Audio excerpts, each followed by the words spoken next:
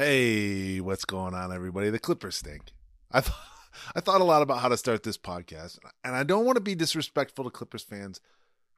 You all got a lot to deal with already. And maybe you're a Clippers fan that's listening to this podcast for the first time. But the Clippers do stink. That's just true. I'm going to recant this, actually. I should actually restart the podcast. The Clippers don't immutably stink. They just don't matter. The Clippers have never mattered. Even when they mattered, they didn't matter. But that's the great thing about the First Ballot podcast. We celebrate the best moments, and moments can happen to anyone. They're not reserved for the Jordans and LeBrons. Rudy Gay's in our Hall of Fame. Christ, that's not even Rudy Gay. There's a drunk fan who hated Rudy Gay in our Hall of Fame. So, dear Los Angeles Clippers and LA Clippers fans, welcome to the First Ballot Hall of Fame. Your impressive, near unbelievable history of not mattering has no bearing here. We're just looking for the best Clippers moments, and it might just have happened on June 18th, 2021. Game 6 of the Western Conference semifinals between the Utah Jazz and the aforementioned LA Clippers. The Jazz are the number 1 seed out west, but this might actually be the best Clippers team in franchise history. And this might be the Clippers' best shot at an NBA title. Let's start the series. Utah protects home court and wins 2 close games at something called the Vivint Smart Home Arena. Okay. But the Clippers immediately answer, blowing out the Jazz in games 3 and 4. However, in the closing minutes of that game 4 win, with a nearly 20-point lead, Kawhi Leonard is driving to the lane when he's bumped by Joe Ingles. Leonard is fouled and he's limping. And the crowd just went a little quiet. He grabbed the right leg right away. Take a step there. Yeah. Kawhi stayed in the game, but would come out 1 minute later and did not play another minute for the rest of the 2021 Clippers season.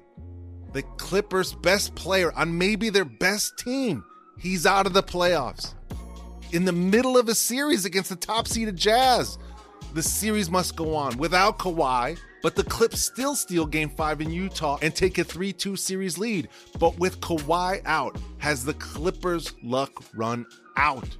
You could smell the impending doom. Game 6, the Jazz, who were trying to force that Game 7 back in Utah, take a commanding 22-point lead into halftime, behind 22 first-half points from Donovan Mitchell and 21 points from Kuya Jordan Clarkson.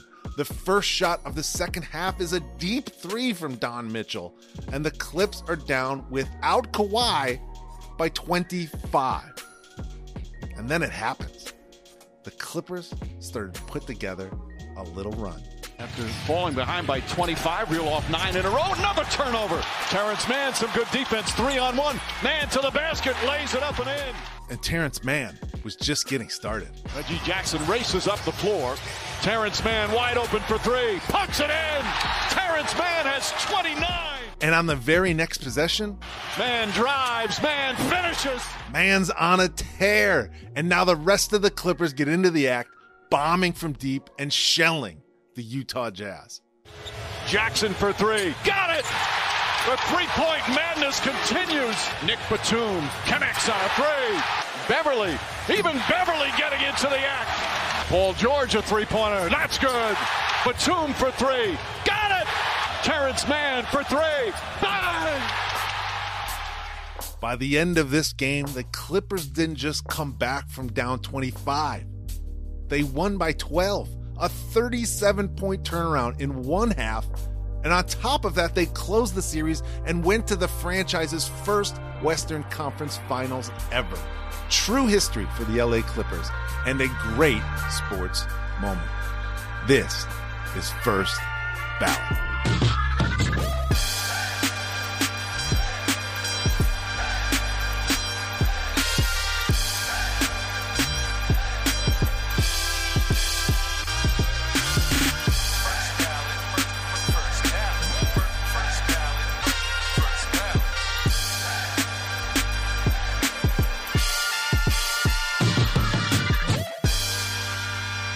Rhythm J on the beat. Welcome to First Ballot, the podcast that celebrates the moments in sports that really matters and inducts them into the First Ballot Hall of Fame.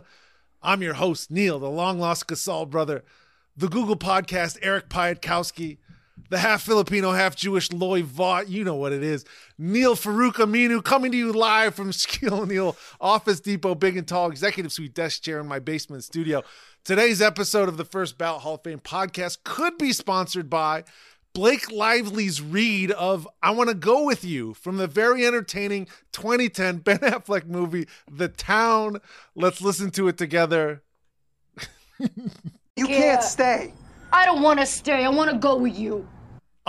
Okay, that's it. Now what's important to remember here is that The Town is set in Boston, and therefore this is Blake Lively's Boston accent. Let's listen to it again. I want to go with you. Okay. Ben Affleck's got one more job in town, and then he's going to blow this pop stand, and Blake Lively in the movie is his former girlfriend, and she's telling him that she would like to accompany him out of town as he leaves. Let's hear it another time. I want to go with you. Okay, rent the movie. I actually enjoy The Town. I think it's very enjoyable. It's very entertaining. Go rent the movie at your local Blockbuster Video today or wherever you get your movie rentals. I want our guests to know I wrote that before I realized that he directed the television show Blockbuster on Netflix, but I'm going to leave that in because it sounds clever. Game 6 of the 2021 Western Conference semifinals between the Los Angeles Clippers and the Utah Jazz. The Terrence Mann game is a great sports moment, but is it a first ballot Hall of Famer? That's what we have to decide here today. And here to do it with me is the director and co-executive producer of the new hit Netflix sitcom Blockbuster. He's also no doubt directed one of your favorite shows. Let's list just a few. Black Monday, Grand Crew, Brooklyn Nine-Nine, Sacha Baron Cohen's Who is America, The Last Man on Earth, The Good Place, and Key and Peele. It's the very funny, the proudly Iranian, the gifted and talented Payman Benz. Payman. What's up, man? Thank you for being on the show. Thank you, man. What an intro. Holy crap. Do you have an opinion on Blake Lively's Boston accent in The Town? I mean, it's funny. I actually don't think I watched that movie, and now I want to watch it because that was crazy. It honestly sounded like it got worse every time you played it. It's pretty brutal. First off, I think she does a great job, and the movie's very entertaining. I love that read, and any chance I have to quote that line, I do it. Okay, Payman, right off the top here, right out of the chute, right from the rip. I want you to set the table for me. What's your favorite sport, your favorite team, and your favorite athlete of all time? My favorite sport is basketball. Right. My favorite team is the LA Clippers, who are the unfortunate franchise. And my favorite all time, it's got to be. I mean, it's hard. I want to say Jordan, but I want to mix it up. I think my favorite player ever is probably Jamal Crawford. I love Jamal so much, man. Isn't he the best? He's so fun, man. Great answer. I love Jamal Crawford. I just saw a clip online. It was like J.R. Smith would score you the loudest 15 points a game. And we reposted that, and I'm like, that's really, to me, not all baskets are worth the same. Yes, they're all 2 points, but some things are more important. And to me, the Jamal Crawfords, the J.R. Smiths, they didn't just score and make baskets and score points for their team. They entertained the fans, and that matters on this show. I'm all about that, man. The theater of it and the guys that understand the moment. In fact, the game that we're talking about today, I rewatched this morning. Yes. And I appreciate that. And there's a lot of the showmanship is so fun, and that's why. And it's funny as I get older, and maybe because I work in entertainment. My girlfriend, when we started dating, was the kind of person who would literally say, "Go sports ball." And the first time she said it, I was like, we're going to have problems. Like, you cannot be that person. And she's an actor, and she's into, like, you know, Shakespeare and all that. And I took her to a game, and I was like, you have to look at this as theater. Right. And there's good, there's bad. Right. We're rooting for them. They're rooting for them. And basketball especially, because it's the teamwork and ball movement is that amazing ensemble thing. But then sometimes someone like a Terrence Mann just has like a killer monologue for like 5 minutes where you're like, oh my God. And you know, every ball's going in, and now she gets it. And then now she's a very frustrated Clipper fan. So like, I did not do well by her. Screwed her. Oh my God. I screwed her. That's amazing. You're absolutely right. Basketball is my favorite because it's such a team game. And then also there are moments where it is just one guy taking over. And that's just so fun to be able to see both of those in the same sort of court, in the same arena. It's fantastic. It's the best. I always go back to that. There's a clip in LeBron's first stint with the Cavs against the Bucks where he scores like 16 points in like 5 minutes. Right. And the irony is, every time he gets the ball before half court, everybody knows whatever he does is going in. But in the middle of that run, he missed every free throw. It's just like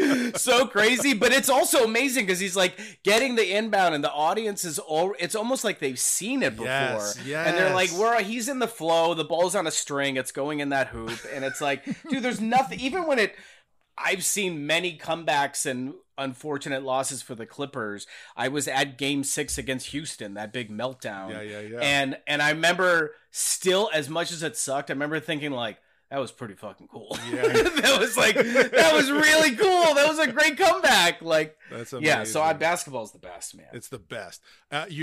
First off, you're a better man than I, because when I watch my team lose, I'm an absolute monster, just a monster to anyone within earshot.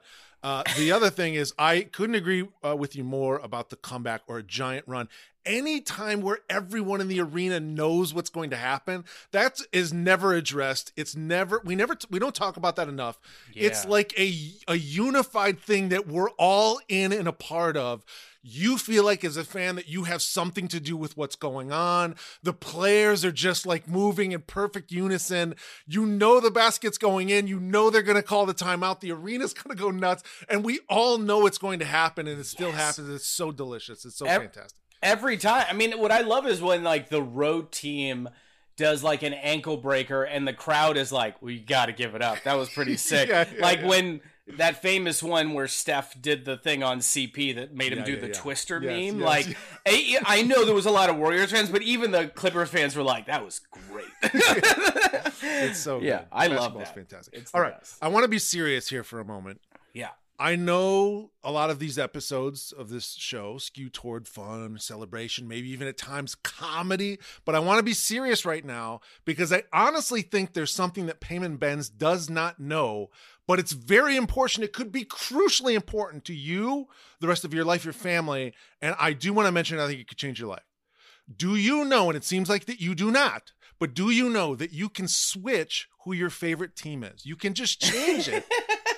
You can change it. You don't have to be a Clippers fan. I can't, man. Like, and you know, I had a buddy of mine who's a comedian who had signed with CAA, and he had not booked anything, so they gave him passes to their suite to a Clipper game. He didn't get a Laker game because he hadn't booked anything yet. So he called me and was like, yo, do you want to go to a Clipper game in a suite? I was like, yeah, dude, I've never sat in a suite before. So this is the year that the New England Patriots were undefeated and eventually lost in the Super Bowl. It was Monday night they were playing. Yeah. We walk into the suite, and I just see a bunch of coked out agents in suits sitting on the couch watching Monday Night Football while the Clippers were literally playing behind them. And I was like, why would you even drive downtown? And then, like, just because I was like, screw these fancy rich jerks, like, I'm going to be a Clipper fan. So I I was the only one sitting in the seats because there was like 2 rows there at Staples. Yeah. And I'll always call it Staples. And then the Clippers were down, and then they had a great comeback, and then they lost at the end, which is a pattern I've become used to since. And it was that night where I was like, screw it. I'm going for the underdog, this like dog shit team. But it was before Lob City. And then Lob City... Lob City was frustrating. It was fun, but it was frustrating. So that was the crux of it. It was more like spite. I became a fan out of spite. And just because I always tend to root for the underdogs. That's just always where I go. I know this is too deep, but even as like an immigrant, I always feel like I don't belong. So I'm like, I identify with the Clippers more. Although, like, I'd probably be way more satisfied had I picked the Niners as a kid, had I picked the Giants. But I also, like, understand what is hilarious about the Clippers losing. Like, when they blew it in the bubble, a lot of my Clipper fan friends weren't happy with me, but I was like, I know it sucks, but it is funny. Yeah. It's really funny that they Super blew funny. it. Like the way that another Doc Rivers team lost the same way. That's Like right. I was like, I can't work in comedy and not be honest. Like Appreciate some this. of these collapses are hysterical, man. Like, come on. But I still want them to win, but who cares? Like, How dare you drop the immigrant thing? That is virtually the only thing you could say to the sort of underdog to tie it to your sort of immigrant story. My father's an immigrant. It's the only thing you could have said that would make me relent here. Please tell us your immigrant story. Would you mind sharing that with us? Yeah. I was born in Iran in 1978, like right as things were getting real spicy. My parents were like, "It's a good time to have a second kid," and we left actually probably when I was like 5 or 6 months old, and then a lot of our family did, and then one of my dad's friends was like, "Hey, it's cool now," and then we were the only ones that went back, and then when I was 4. Because we were on the opposition side, we were basically the good guys became the bad guys in Iran. The Ayatollah came over and was like, "I'm going to make this place great," and then everything has gone to chaos since. Yep. It sounds familiar. And that's why every Iranian American is like, guys, like we literally lived through this like 40 years ago. But so we had to get the hell out. And when I was 4, we literally escaped in the middle of the night. And we had I was 4, my brother was 9. We had a coyote guy that was helping us go from this train to the back of this bus to hiding in this truck. And they were just giving me sleeping pills. So I don't remember much of it. And carrying me, but I do remember one crazy moment. I mean, we lived in Tehran. We were in like a city, but I remember at one point we were on the outskirts, so we're just in a desert, and there's train tracks that for the trains that go by, and we heard a train coming, and we all laid on the ground and covered ourselves with sand and waited for this train to go by, and then got up and like continued on. That's the only memory I have from the trek. Oh my God. And then we ended up in Silicon Valley, which is where like probably I'd say about 70% of my family ended up in Silicon Valley in the early 80s. Some of them in Southern California. Pretty much everybody was in California. And then that was it. But we fully escaped when I was 4 years old and got the hell out. Shit. Have not been back. I'll never go back. Like, even if it flips, I just don't try. There's too many bad guys there. Oh my God. But yeah, what an amazing story. It's crazy. It's crazy. I was just born in Ohio. Yeah. Wait, where in Ohio? Story in Toledo, Ohio. Oh, Toledo. Okay, my girlfriend's from Alliance. I don't know where that is in relation to. Oh, I actually don't know either. It sounds like sounds like a town that had a great high school football team. I think they did actually. Yeah. They must have. Wow, they really care about it. No, that's what an amazing story. Thank you for sharing it. I had no clue asking you would yield such an amazing. I mean, all immigrant stories are amazing, but I thought you might be like, my dad had to come to this country, or I came when I was little. I don't remember a goddamn thing. That was a fucking story. That's a goddamn movie right there. Yeah, unbelievable. It's pretty wild. It's pretty wild. Let's not talk about the Clippers anymore. Let's only talk about Laker stuff. I'm not the biggest Laker fan. I am the best Laker fan. You just directed the LeBron versus Father Time spots that everyone's watching on television. Yeah, man. You directed also the viral short with him jumping out of the pool. Everyone's seen it. Yeah. He's a Los Angeles Laker. Do you know that? LeBron James plays for the Los Angeles Lakers, my team. I between that commercial and Winning Time, I can't escape the Lakers for some reason. I keep ending up on Laker projects. I didn't mention that in your credits because I want to talk about it soon here too. You also directed Winning Time, which is again about my Lakers. Don't you see how great the Lakers are? By the way, I have a huge respect for the organization. What could I possibly say about the organization? They're amazing. The Nike thing is crazy, man, because like, what was it like to work for them? It was awesome. So I'm very new to commercials. I hadn't really done them before this year, and then I co-directed that DirecTV one with Dak Prescott and the Real Housewives. Oh, you did? I didn't realize. Yeah, amazing. And my buddy Jake Szymanski brought me on to co-direct that and that little campaign with him. And then all of a sudden I got this call from my agent that was like, "Hey, there's a Nike campaign for LeBron's 20th year. Do you want to do a call with the agency with White and Kennedy?" And I was like, why am I going to get this? Why would I even take this call? So I read the concept and I was like, this could be really fun as long as like my whole feeling was like, let's not go sleek. Let's just go sketch comedy. Yes. Because my fear with it, the first thing I said to them is like, and it's the same thing I said when I first time I met with Max Bornstein and the other producers of Winning Time. I said the first thing you have to know is I'm a Clipper fan. I'm a diehard Clipper fan. But and I was like, and I don't like the Lakers is what I told Max and them. I'm mixing stories right now, but I'll go back to the Nike one. We'll get to Winning Time. So on the Nike one, I was like, here's my fear is that it is year 20. Right. LeBron's body broke the seal on injuries. Right. NBA Twitter is brutal. They're fast. They're funny as hell. Yes. And I go, can we do something? I don't want to do something that could result in him getting trolled because I don't want to be a part of that. Right. So I think if we keep it silly and just show the side of LeBron that we know he's so funny that like just let him be a goofball and not take him. And like, yes, at the end, there's the cool ending and he stares him down. Like, that's right. I understand that ending, but let's have a little fun with it because I also like, even as a Clipper fan, wanted to protect this guy. Yeah. And, so I was up for it and miraculously got it. I truly had no idea I would get it. And he was awesome. He was so fun to shoot with. And it's so clear he shot a million things, but he was like such a natural and so easy and knew how to reset himself and was like, he was just my biggest takeaway from him, besides he was professional. And we got to have some little chats in the middle. Like I was like, how often are you working out? Like realistically. And he was like, Monday through Friday, my kids own me on the weekends. And which I thought was really cool. And then, but my biggest takeaway was because Bronny and Bryce were in the spot. So they were there 2 of the 3 days we filmed. And then I don't remember her name, but his little girl, the little Jury. Yeah. Oh my, sweetest little girl in the world. She's so cute.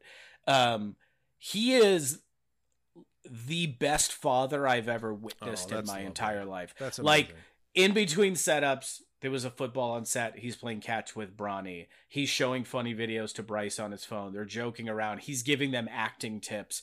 And then with the little one, it was like the cutest thing you've ever seen. Like it was the last thing we shot was him in the pool. Got it.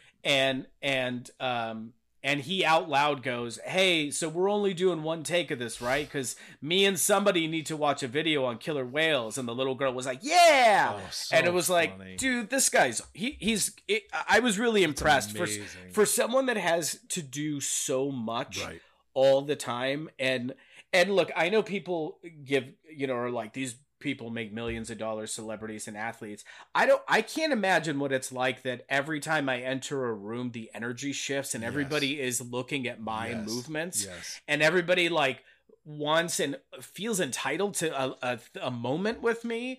And he was still and look, he was doing stuff like Maverick was there one of the days. Rich Paul was there one of the days, like just briefly. And I'm like, this dude is doing so much stuff on top of like, I'm stressed about this commercial. I'm not sleeping over this commercial, but this is the only thing I'm doing. Right. This guy's doing 1,000 other things and he's a dad. And, I was impressed by him, man. And it was, and I didn't ask for a picture with him. I didn't ask for an autograph. I didn't do any of that. Cause I was like, he gets that stuff enough. That's right. But we did have a really cool moment right at the end. I walked over and I was like, I know once you get in that pool, you're going to get whisked out of here. So I just want to say it's been a pleasure. And he like dapped me up and I was like, listen, man, and as a hoops fan, I just want to thank you for the last 20 years. It's been really fun. Yeah. And then he was like, bless you, my brother. And he was really cool. By the way, did not wear a Clipper hat on set. I'm not an idiot. He had no idea I'm a Clipper fan. That's why even when I posted the commercial, one of my friends responded and tagged him, was like, does King James know you're a Clipper fan? And I was like, why are you snitch tagging me? We could become friends one day. But he was He was awesome, man. That was just like, I mean, Nike commercials have just been like a staple as a hoops fan. So like, Oh my God. I can't believe I got to work on one. It was crazy. To go from no commercial, I mean, you co-directed the one, to go from no solo directing commercials to Wyden Kennedy, Nike, LeBron is insane to think about. That's Insane. amazing.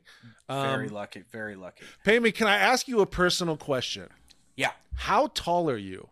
I am 5'4". Bron and Jason Momoa are both like 6 feet, 200 inches tall, and like 300 pounds. What was it like to have to tell them what to do?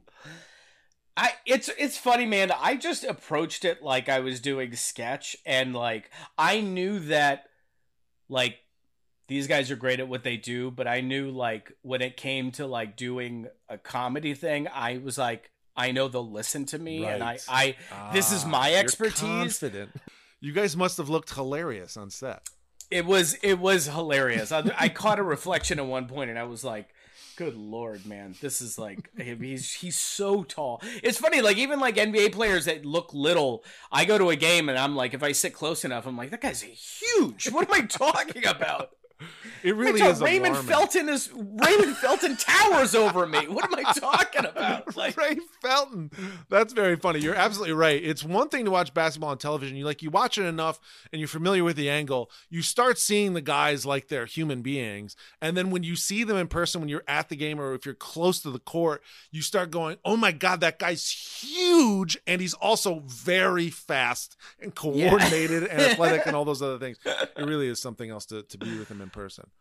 Let's dive into our moment to decide whether this moment, the Utah Clippers Game 6, makes the first ballot Hall of Fame. To decide that, we have to go through our Hall of Fame credentials. Those are the categories by which we judge our moment.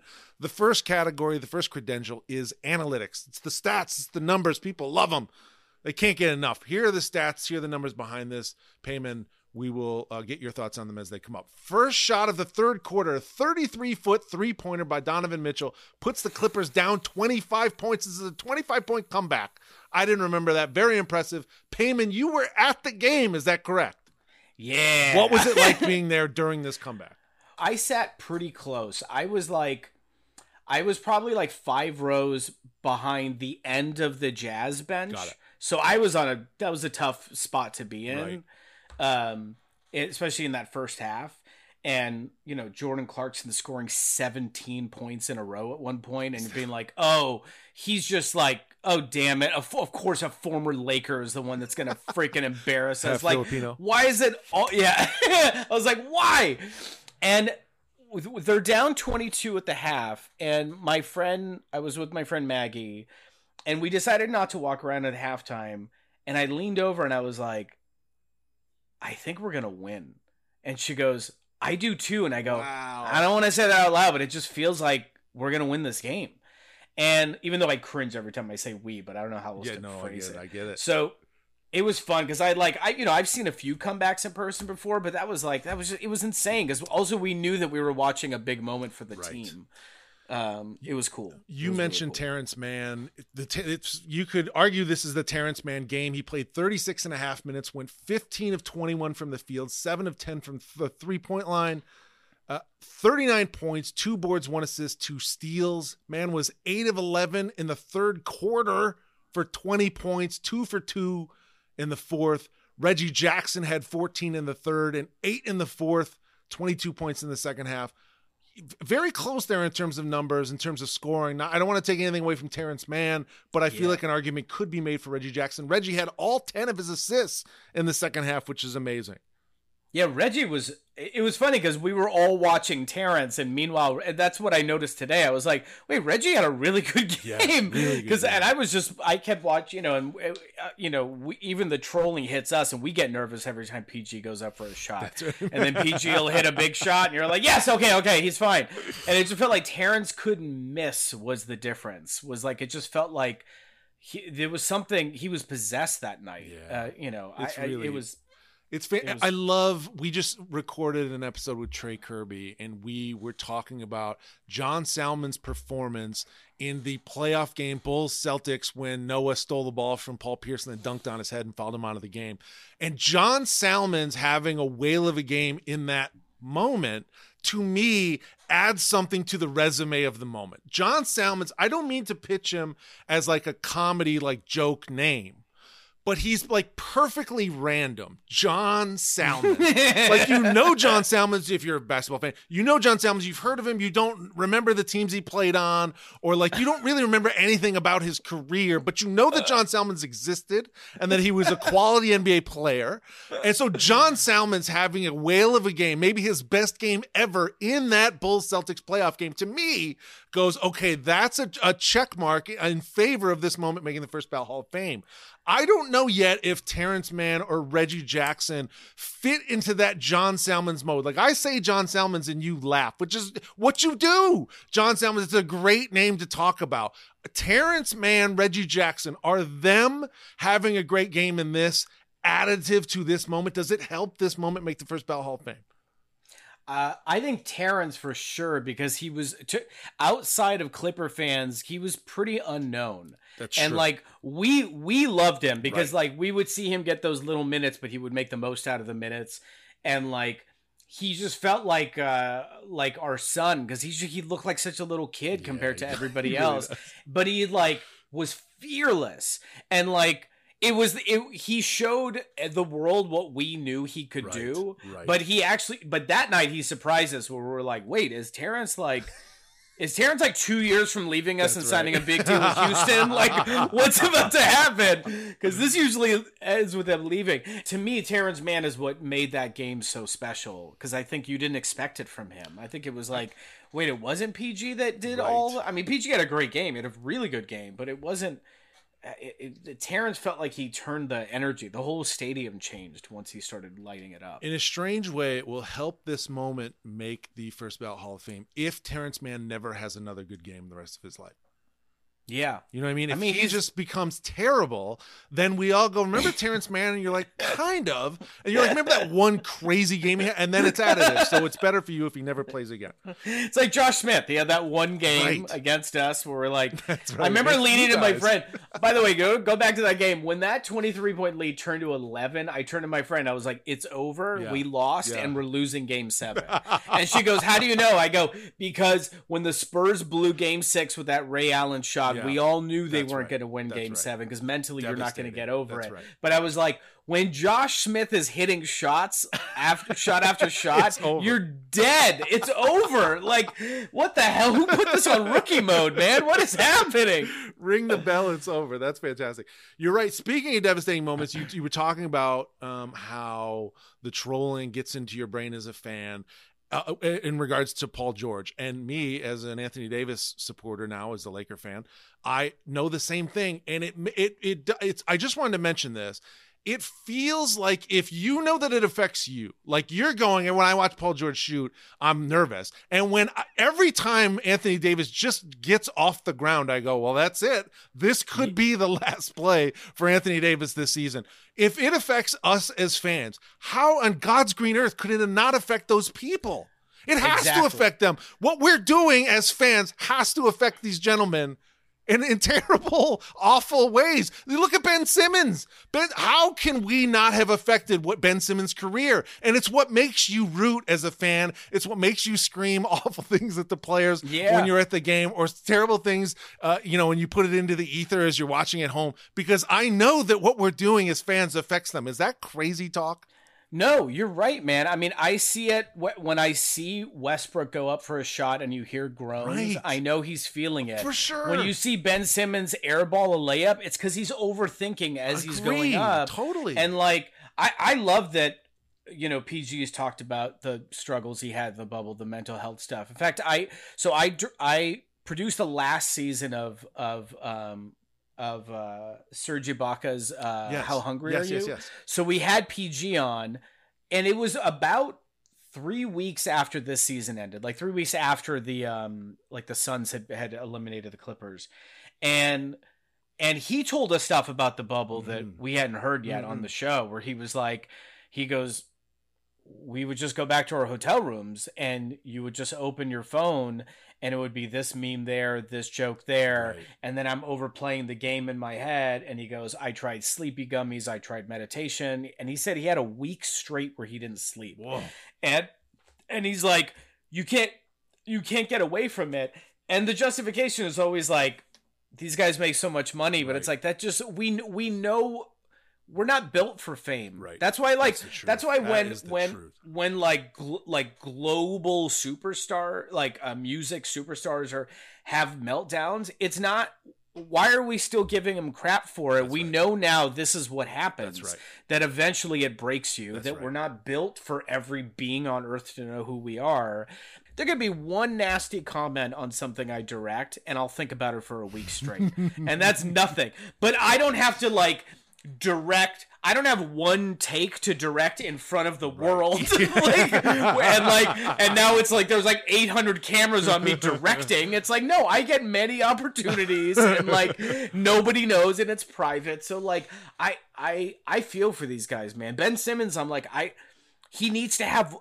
It's funny because it's like, even if he has a crazy string of games, people are always waiting for that slip. Like sure. Anthony Davis could play 2 completely healthy seasons. That's right. And then if he gets hurt, people go, here he goes again. Exactly Same with Paul George. Had this amazing year last year. And then I see one game where he has a bad game. People are like, pandemic P. And I'm like, guys, he just had, last year he was so good. And like, you're allowed to mess up now and then. But like, and then I think, well, how's he going to overcome that? How could you possibly overcome that?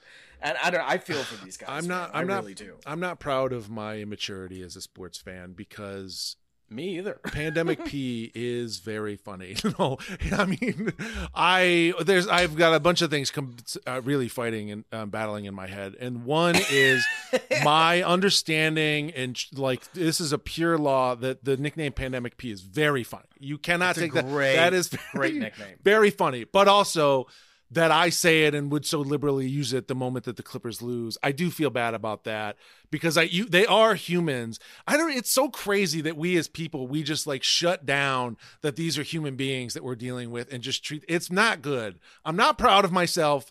I do it. I do affect the game. We've established that. I do think I deserve a championship. One of the championship rings for the Lakers seasons that I've supported. It's clear that I've had some sort of impact. I don't think it should be looked past.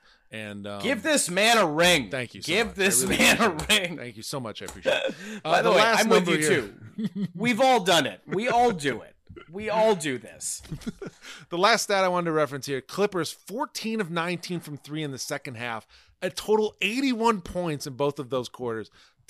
81 points. I think the Jazz had like 47, which is like a fine second half in an NBA game. The Clippers scored 81 in the second half, 14 of 19 from 3. Just a wild game. Congratulations to them. The next category, the next credential is our eye test. Payman, what did you see in rewatching this game? Did you see anything that stands out that might give this moment the added boost to get into the first ballot Hall of Fame?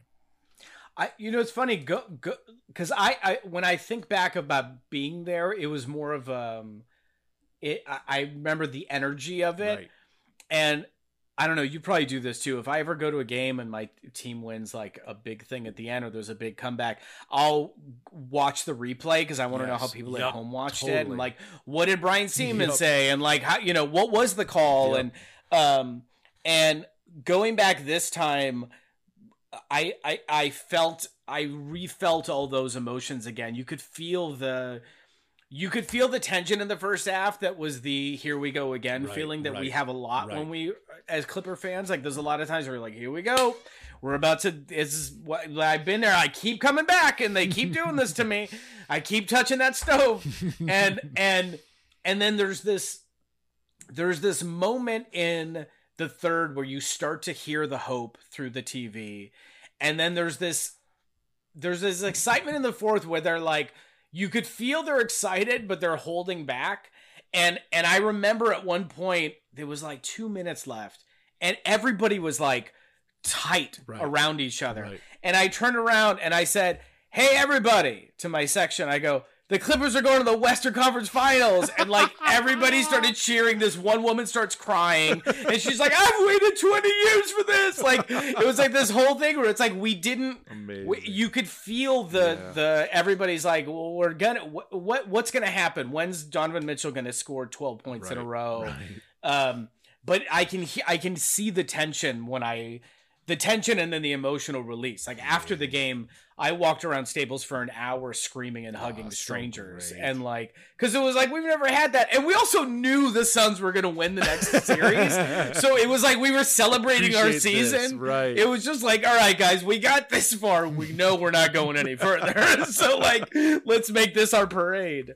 Did you guys, when you lost Kawhi in the series, did you think you would ultimately lose this series, or did you think you could still win it? I thought we could still win because I never bought the Jazz as a team. Yes, frauds.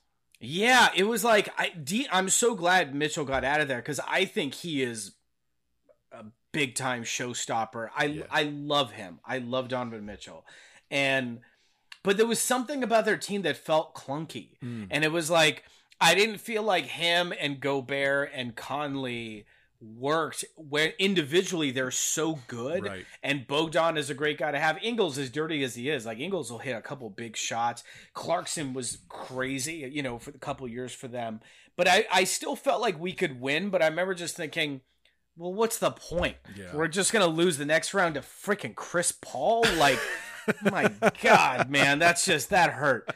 But we knew as soon as Kawhi was out, it was just kind of like, here we go again. Like, of course, another injury in the playoffs. The next credential, the ear test. What did you hear in this moment? Did you hear anything? Did you hear anything from when you were there? Did you hear anything from fans around you? Or did you hear anything from Mike Breen and the production staff there, the announcers, on your rewatch? Did you hear anything that might add some weight to this game? I think it was Breen. It was interesting, like, watching a Mike Breen, like, one of those awesome calls, but it's for your team. Like, we don't get that experience with the Clippers. Like, normally it's like, you're watching, the Clippers play the 76ers and Mike Breen is yelling bang because Shake Milton has, like, the game of a lifetime. Like, it's always the other teams, but to hear, I just remember it's kind of a lame call, but it was like Terrence Mann hit a 3, and at one point he goes, "What a man!" He like yells that out. Let me play it for you. That's exactly right. Let me play it for you. Jackson on the drive, kicks it out for Mann. Mann, three-pointer, bang! Oh, what a man! I mean, a wild miss for Mike Breen there. It's so weird. It's so weird. All of us were like, oh, man, like, that's the one you do. Like, this might be the only time we get a Mike Breen call. Good Lord, man.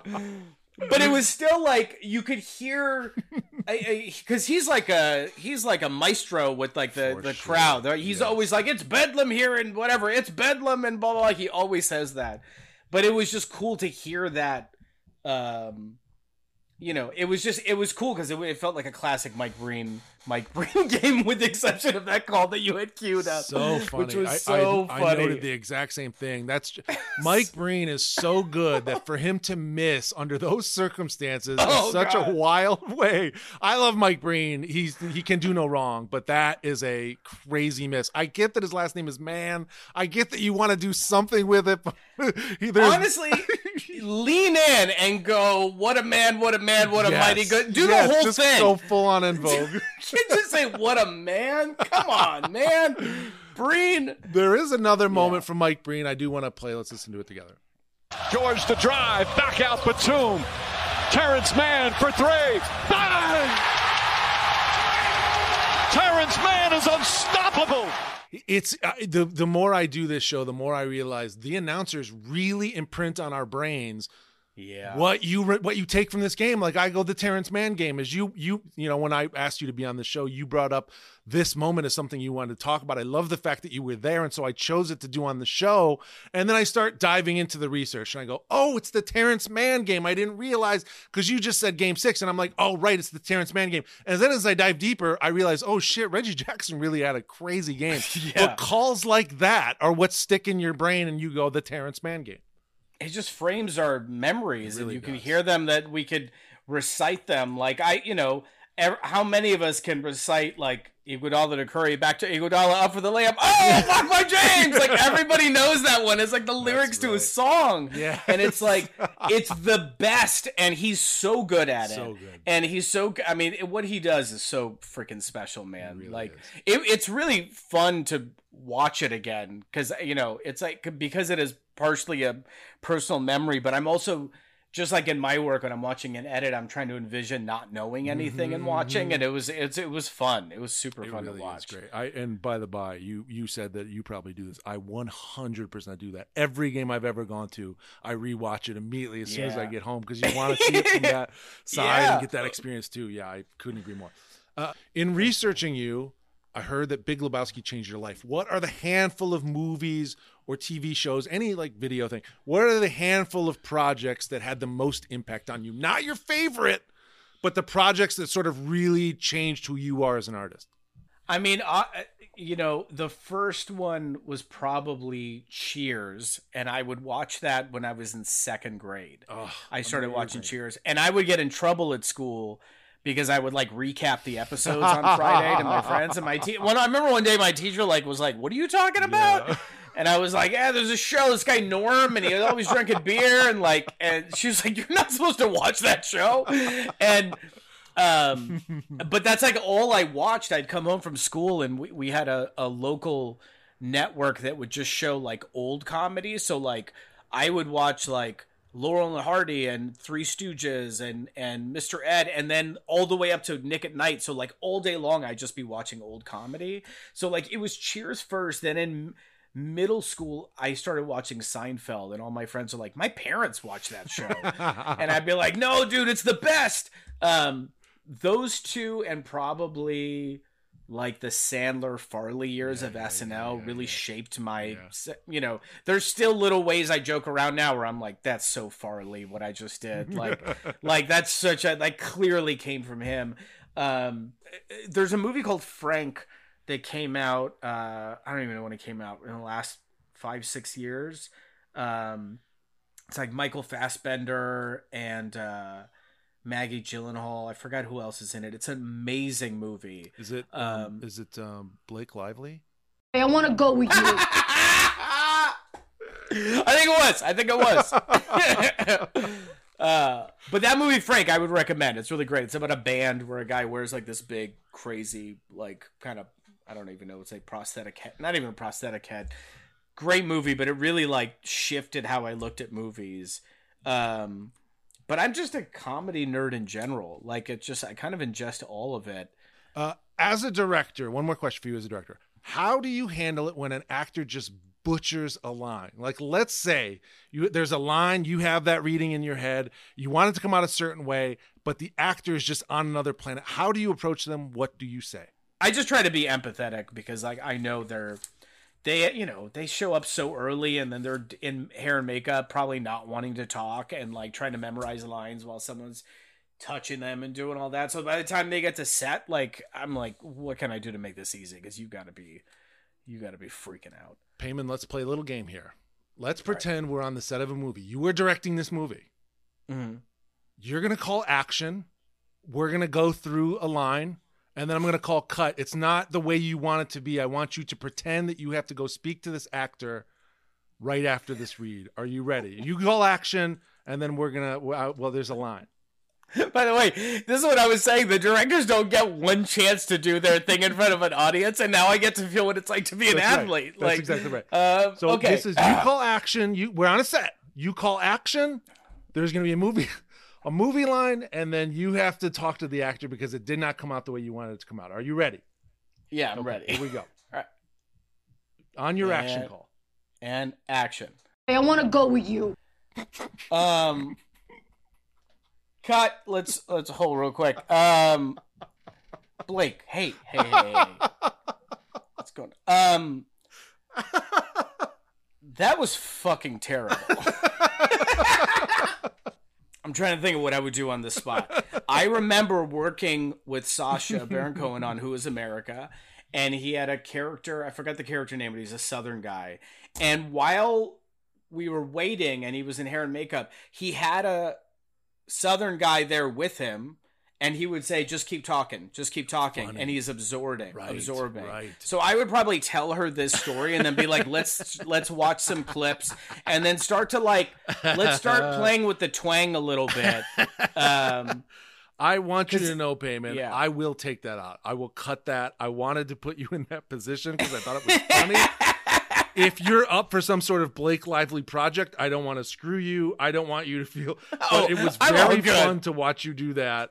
We will take that out. No questions asked. That said, if he chooses to let us keep that in, Robbie, leave all this in because I like the context of me trying to explain this. Keep it, because honestly, she can't not think that's funny. I think just like if I watch the Clippers blow a lead, I'm like, that was funny. She has to be like, all right, yeah, the accent was a little weird on the take they used. Because also that could be on the editor. Why did they use that take? For sure. That's exactly right. Bring her into ADR. Blake's fine. She'll be fine. The next credential is the X Factor. Everybody knows what an X Factor is. What's the X Factor that might put this thing over? I'd like to pitch you one and then hear yours. Do you mind if I pitch you one? Yeah. They make the first conference finals ever with a ragtag bunch coming off of this injury. I think that's the X Factor, the circumstance here. The Clippers, terrible forever. Pardon, sorry about saying that, but it's true. Terrible forever, ragtag bunch. Kawhi goes down. I thought you guys were finished. I thought there's no chance that you end up winning the series. And then for you guys to come out, get down, and then just go absolute gangbusters, that was special to watch, I have to admit. Same for me. It was the historical aspect, and like, of course they got hurt again. And wow, this group is the one that took them there. Like, which is funny because look, I love Kawhi and PG, but most Clipper fans will tell you that team they had the year right before was their favorite Clipper team. Yeah. It was that overachieving team with like Pat and Lou and like who like had that big comeback against the Warriors, took the Warriors to 6. Nobody expected them to win that series. It was so fun to actually go, hey, look, they can get at least this far. Yeah. Just wish they didn't play Phoenix. Are you allowing yourself to be excited about this season? I don't. You gotta feel pretty good, don't you? No, I feel really good about the team they put together, but it's like I feel that like fool me once, fool me twice thing where I'm like, because it always comes down to health with the Clippers. But I do feel like the organization has given them the best opportunity. Yeah. We have a coach that I love so much, so good, and I love the way he does. Yeah, and I just love. Yeah, well, he's got that DNA, man. But I'm excited for the year, but they still. Kawhi's knee is still coming back, and I'm like, we still haven't seen the team. Like, we don't really know what it is yet. This is the Clipper abuse coming through. This is you have been abused. You're in an abusive relationship with the Clippers, and now you can no longer even be excited about basketball or your team's prospects. I'll tell you why. Every time we get ahead of ourselves, everything falls apart. The year that the Houston meltdown happened, the Clippers beat the Spurs. CP hits that shot. They beat the Spurs. They're up 3-1. For the first time in Vegas history, the Clippers were the championship favorites. Wow. They lost every game after that happened and got eliminated. And then it was like they had the OKC one where they were up on OKC and CP3 melted down at the end of that game and then everything turned in that series. And then the last year that the team was together, the Clippers were 14-2. And I remember a Vice Sports headline that said, the Clippers are the best team in basketball. And they immediately went on a losing streak. And then like a week later, like Blake beat up that trainer. And then it was just like, so we feel like anytime we get excited, we're going to get brought down to earth. So we like, even my friends, so I have a Clipper chat I'm in. There's like 15 of us, a bunch of people in the industry. And we're all texting.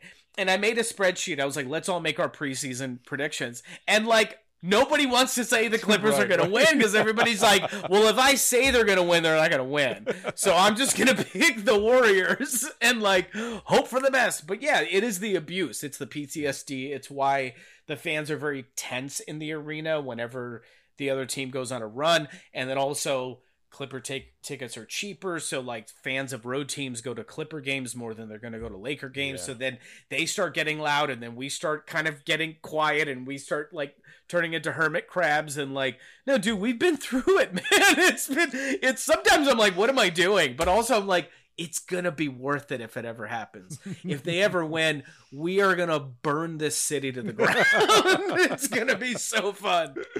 The next credentials are burning questions. The answer to this question might help put this moment in the First Ballot Hall of Fame. We just released an episode. Trey Kirby was the guest. The Joakim Noah steal and dunk. That was from a absolutely wild first round season between the Celtics and the Bulls. I believe 4 games went to overtime. There were 7 overtime periods over that series. An absolutely wild series. And I think that steal and dunk ends up standing. It's emblematic. It stands for that entire series.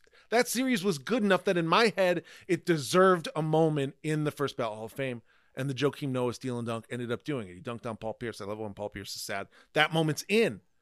I sort of look at this and go, the Clippers have been bad forever. They were super bad for a long time. Then they got racist bad. I mean, they've been bad in a very special, unique way. Does the Clipper franchise deserve a moment in the first ballot Hall of Fame? I think the answer is yes. But what is that moment? So the question that you need to answer, Payman, is, what is the greatest moment in Clipper history? You were there laying the shooting shirts at half court. Was it something in Lob City? Was it getting Chris Paul? What about Kawhi choosing the Clippers over the Lakers? Is it Ballmer buying the Clips? Is it making this Western Conference Final Game 6? What is the greatest moment in Clipper history? I actually think it was Sterling getting banned and that night, because it felt like a funeral that night. Right. We all wore black. Most of us wore black that night. And it was like they were cutting the Jumbotron was cutting the signs that were pretty aggressive against Sterling. Like they were not shying away from it. But I remember it feeling like we're about to wash some stink off. Right. And it's going to take some time. And a lot of us knew that it was bad, but I was still admittedly like more of a newer fan. Like I had only been a Clipper fan probably like 5-6 years at that point. I know people that used to go to the LA Sports Arena, so they really knew what it was like. A lot of us knew that he was bad, and we didn't realize he was like racist. Like, we just knew he was a bad owner, and he was cheap, and he heckled his own players. And there was something that night that felt like it felt like a funeral and a celebration at the same time, and it felt like that's gone, or we're trying to kill it. And what is the hope of what tomorrow is? And I actually remember I took the Metro to that game, and I was sitting across from a bunch of Warriors fans. And at that time, the Clippers and the Warriors were pretty, like, even. Where we knew the Warriors were who they were. Well, the next year when the Warriors won the title, we were the only fan base that was like, you guys didn't know they were terrifying? Right. Like, they just needed another year to figure it out. And they needed to get rid of Mark Jackson and get a coach that actually runs plays. And doesn't just preach on the sideline. But I remember being there with that Warrior fan, and I was very scared of the Warriors. Like, Steph was already hitting weird, crazy shots. And that guy he looked at me and he goes, I love the Warriors, man, but I know you guys are going to win tonight. And I was like, it's what's supposed to happen, right? He goes, it has to happen. Yeah. It had to be that night. Him gone. I still don't like the fact that Shelley Sterling has tickets as part of their deal, because I kind of just want those two to go away forever. But that has to be the highest. I mean, it's not even basketball related. But... No, I think it's a great answer. Listen, in a franchise that has no championship, I think vanquishing a legendary racist is probably the right answer. Exactly. The next credentials are test of time. This is when we compare this moment against other moments like it in history. The one I want to immediately draw a comparison to is, you mentioned it earlier, the 31-point comeback, 2019 Western Conference first round. Clippers come back down 31. They come back and beat the Warriors, KD's Warriors, like peak Warriors. They come back and win a 31-point, down 31. They ended up coming back and winning that game. What is the better comeback? Is it this, what we're talking about, Game 6 against the Jazz, or is it being that KD team? What was the better comeback? What was the better moment? Man, it's hard because we had so much animosity towards the Warriors. Right.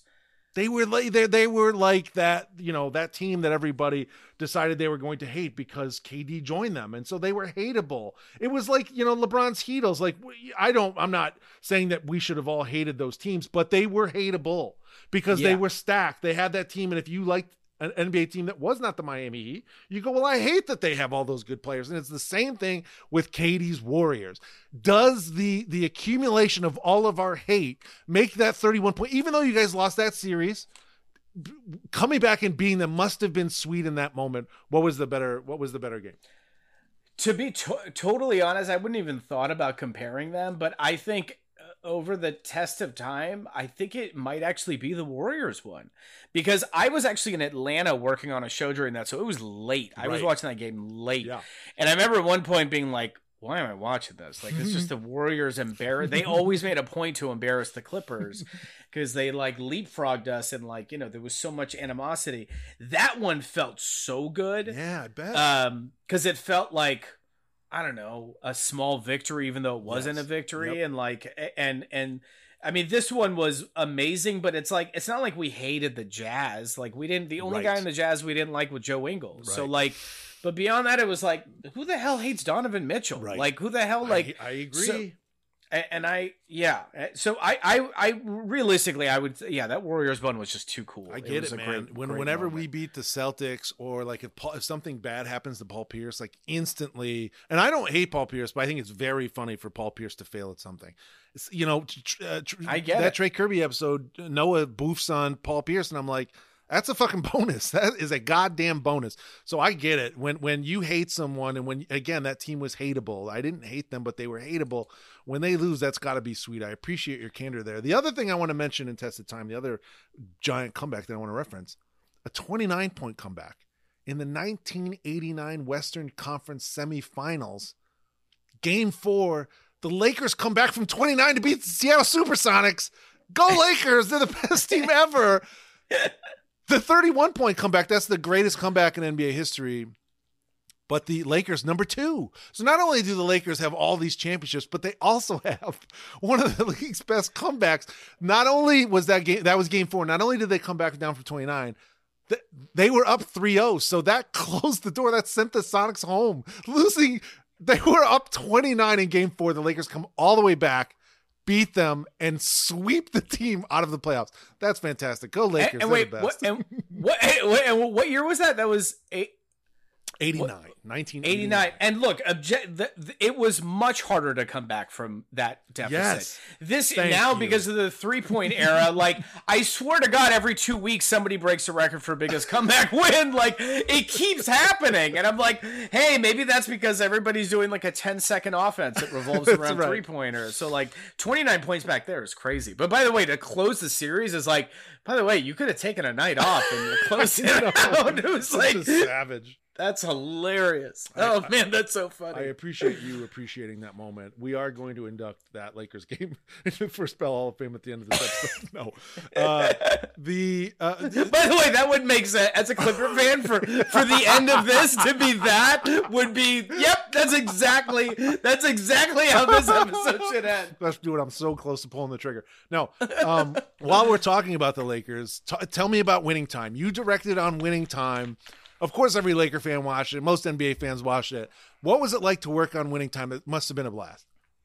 It was amazing, man. I mean, the crazy thing is, the show was slowed down the season 1 by the pandemic. Right. I met with Max Bornstein, the creator and showrunner, and the other EPs. I physically met with them for the first time 2 days after Kobe passed away. Oh, wow. So the night after he passed away, I went to Staples Center with a Clipper hat with purple and yellow flowers and there was people sobbing and hugging me. I can't believe a Clipper fan is here, because I knew what they meant to the city, but really never more than that moment. That was a moment where I was like, oh, the life of this city goes through this team. And I know them and the Dodgers are big, but there's something different with the Lakers. And I know that. And that year, as you know, was very tense. It was right after the Kawhi summer, where everybody thought it was Battle of LA. And so it was weird to experience that and then go into that meeting. And, by the way, my introduction to sports was the Showtime Lakers. Like, when I got into sports, like, my dad is a big Laker fan. Good man. He thinks Magic is the greatest player That's of all exactly time. Right. And by the way, when LeBron was a rookie, I remember telling my dad, watch a Cleveland game, and then I go, this guy's the next Michael Jordan, and then he called me and he goes, he's the next Magic Johnson. Yeah. and because he knew. And I was like, what are you talking about? And now I get it. But so it was weird. And I walk into their office and it's like purple and yellow walls and like 80s Lakers posters up. And then I'm just like, I can't escape this freaking franchise anywhere I go. And I went in the meeting and the first thing I said is, you gotta know I'm a diehard Clipper fan. I do not like the Lakers. But this Laker team was my introduction to sports. Yeah. I really like their story. Yeah. I want to learn more about the story. I read the book before the meeting. Same. And Showtime, which the show was based on. And then and I was like, and I told him, I go, I don't think you should hire Laker fans to direct this show because I don't think you're going to get an honest look. And I think they were already like, Max is diehard Laker fan. Like the whole crew is Laker fans. And I mean, there's a few people here and there that like different teams, but it was largely they were celebrating the Lakers nonstop on that show. But I was very candid about it. And I was like, I'm not just a big Clipper fan. I'm like, I know people in the organization. Like literally the day after the meeting, the Clippers released a video of me and Paul Scheer, like talking about being fans on the set of Black Monday. Like it was a weird thing, but I was like, but I love this story. And then pandemic happened. We waited a year. And then ultimately I got 2 episodes and I got episodes 7 and 8, so I got to do the first Magic and Bird game and Bird's reveal. Yeah, and then the next one, which was like All-Star Weekend, it was more of like an emotional episode, and it was nuts, man, because I'm used to just straight comedy.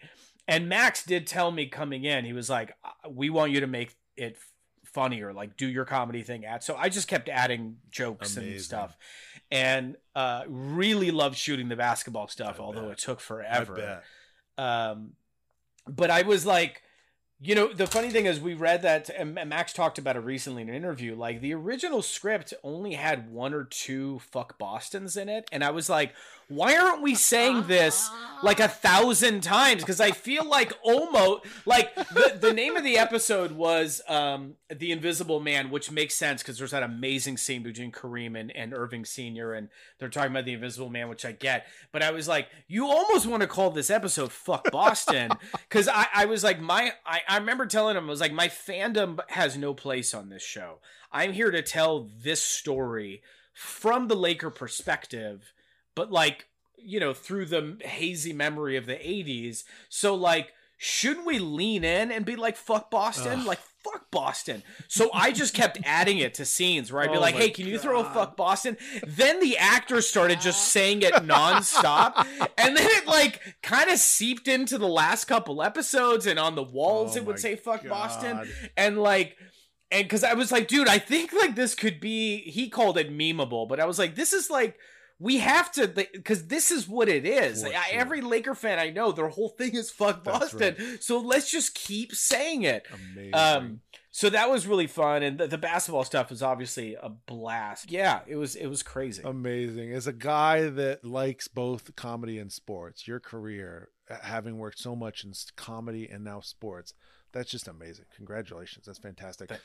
Thanks. Payman, I see the time is running out on us. It's almost time for America's favorite podcast segment. It's called More Important. Everybody's talking about More Important. Payman, any chance you've heard More Important on the show yet? No, I haven't heard it yet. That's totally fine. I mean, it's starting to hurt my feelings that no one's heard this segment. But hey, the show must go on. Payman, are you ready for More Important? I'm ready. Okay. First, Payman, you're a Hollywood mover and shaker. Tinseltown, the city of angels. But Los Angeles has a very serious homeless problem. What are you doing to take money from the powerful entertainment studio complex and redistribute that wealth to the people who need it? What am I doing? I'm so sorry. I'm so sorry. I'm so sorry. We've run out of time for that answer. It's time for something more important. The theme music is playing already with the guitars and everything. There's a timer counting us down. There's no time, but we have to move quickly. It makes things more exciting. It's a production device, Payman. The questions I'm about to ask you are all way more important than whatever you were just about to say. And your answers to these questions will define you as a man, as a person on this planet. Are you ready for More Important? I'm so ready. First question. Remember, there's a clock. It's ticking. What is your favorite beverage? Coconut water. I don't like coconut water. It's fine. This isn't about me. Let's keep going. What was the tougher loss? We've been mentioning him all episode. What was the tougher loss? To the Rockets in 2015. The Clippers were up 3-1. Won game 3 by 25. You won game 4 by 33. Or was it the loss to the Nuggets in the bubble? What was the tougher loss? I would say the Rockets, because we weren't used to the pattern of losing like that yet. Got it. Yeah. Both truly devastating, though. A lot of fun to watch as a Laker fan. Who is the best comedic actor? Which actor is better at creating comedy with their acting? Julia Louis-Dreyfus, Will Ferrell, Jack Black, Kevin Hart, or someone else that you're welcome to say, but I do think the answer is in that pack of 4 people. Oh, Julia Louis-Dreyfus. She's so good. She's the best. And I actually think criminally underrated. I have an episode with Zach Harper. I said the exact same thing. Criminally underrated. She's so fantastic. Let's keep moving. Wait, really? Yes, I said almost verbatim the exact same thing. She's amazing. She's amazing. She's so good. She's devastatingly good. She's so good. Anyways, all right, we got to keep moving on. This isn't about JLD. You've been on the Doughboys podcast. So have I. It's great. You should be listening to that instead of this. What is the best singular item off any chain restaurant menu? You got to pick one item off any chain restaurant menu. What is it? An In-N-Out double, man. In-N-Out double. I'm sure all of the LA people are appreciating that. I'm an East Coaster. I don't really get the In-N-Out thing. This isn't about me. I've said it once. We'll keep moving on. Payman, what is your favorite dunk? Oh, my favorite dunk ever is the Sean Kemp one where he like double points at the guy after that today would absolutely be a flagrant 2. Like, that is one of the greatest, like just the way he's like he's on the 3-point line waiting and he gets the ball and you have no idea what he's going to do. That dunk is so special to me. We did an episode on it. It is in the First Ballot Hall of Fame. I completely agree with you. Payman, you direct comedy. We're talking about sports. Who is the funniest athlete? I think Blake Griffin. I think Blake is the funniest, man. He really gets it. Yeah, he's just like he speaks comedy. Yes. You can tell he understands the nuance. Totally, 100%. Yeah. You're a director. We're talking about sports part 2. Which athlete is the best actor? I mean, just based off experience, I'd have to say LeBron. Man, he's good. He's really good. Like, he's very good. Listen to Payman trying to get another gig. Super gross. He's trying to get another gig on our show. How dare you? You are done. You have finished. More important, fantastic job. That was a lot of fun to cut you off. That was amazing. The next credential is our cosign. Payman, the microphone is yours. Does the Game 6 here, this Game 6 that we're talking about, does the Terrence Mann game belong in the First Ballot Hall of Fame, and why?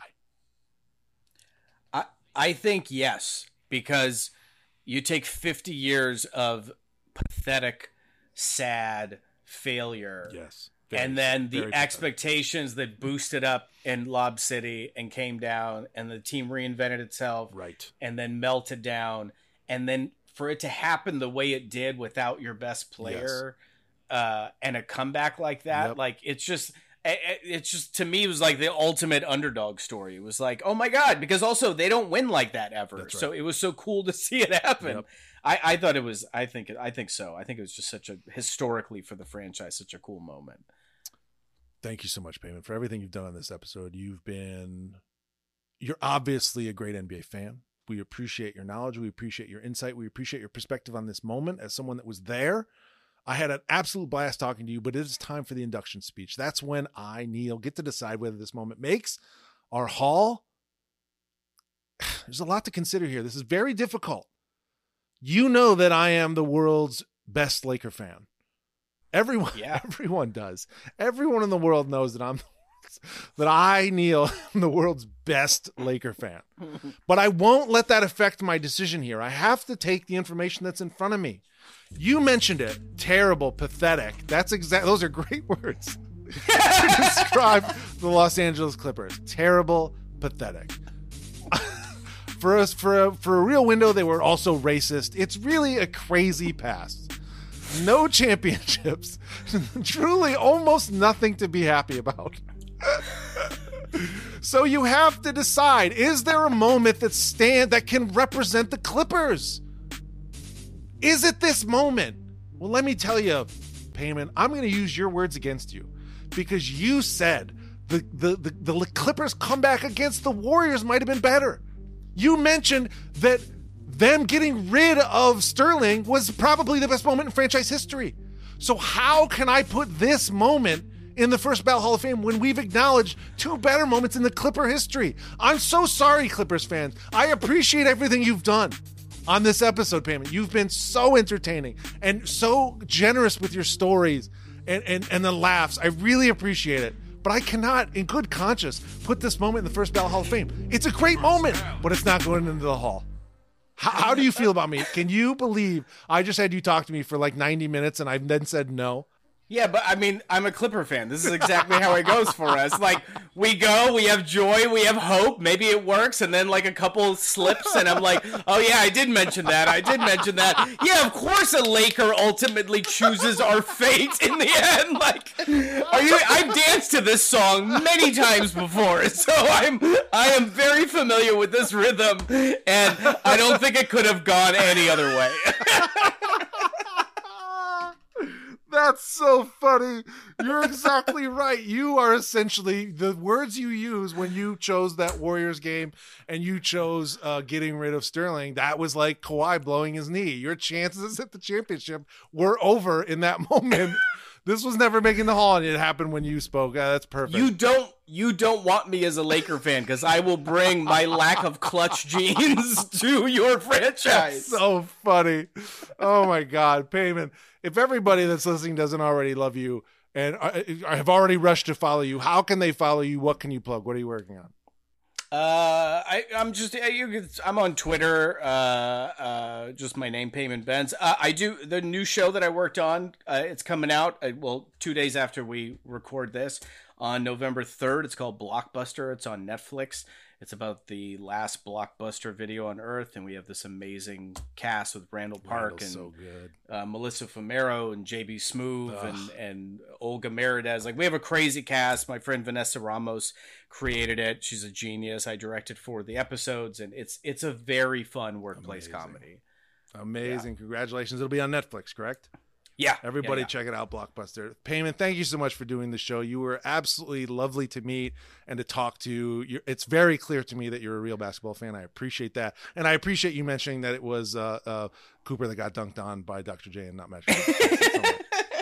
Of course. Thanks, man. Thanks this for doing great. the show. That's it. That's the show. My special thanks to Mr. Payman Benz, a fantastic guest. I had a great time talking to him. He's also a phenomenal sport. It's brutal to have to tell these guests that their moments aren't going to make the Hall of Fame. But that's how seriously I take this. It's a small room Hall of Fame. Only the best sports moments. Support Payman anyways. Follow him on social. Check out his shows and his work. Great guy. Thanks, Payman, for coming on. Thanks also to Blake Lively. Hey, I want to go with you. I want to go with you, Blake. Credits. The show is produced by Jessica Sang. It's edited by Robbie Arucci. Music by Rhythm J. Follow him on his socials at Rhythm J. The shout out today goes to Jeff Bramhall at Jeffrey Bramhall on Twitter. He called me out for inducting the Joakim Noah steal and dunk because the dunk happened to be on Paul Pierce. And you know what? There is some truth to that. That did matter to me.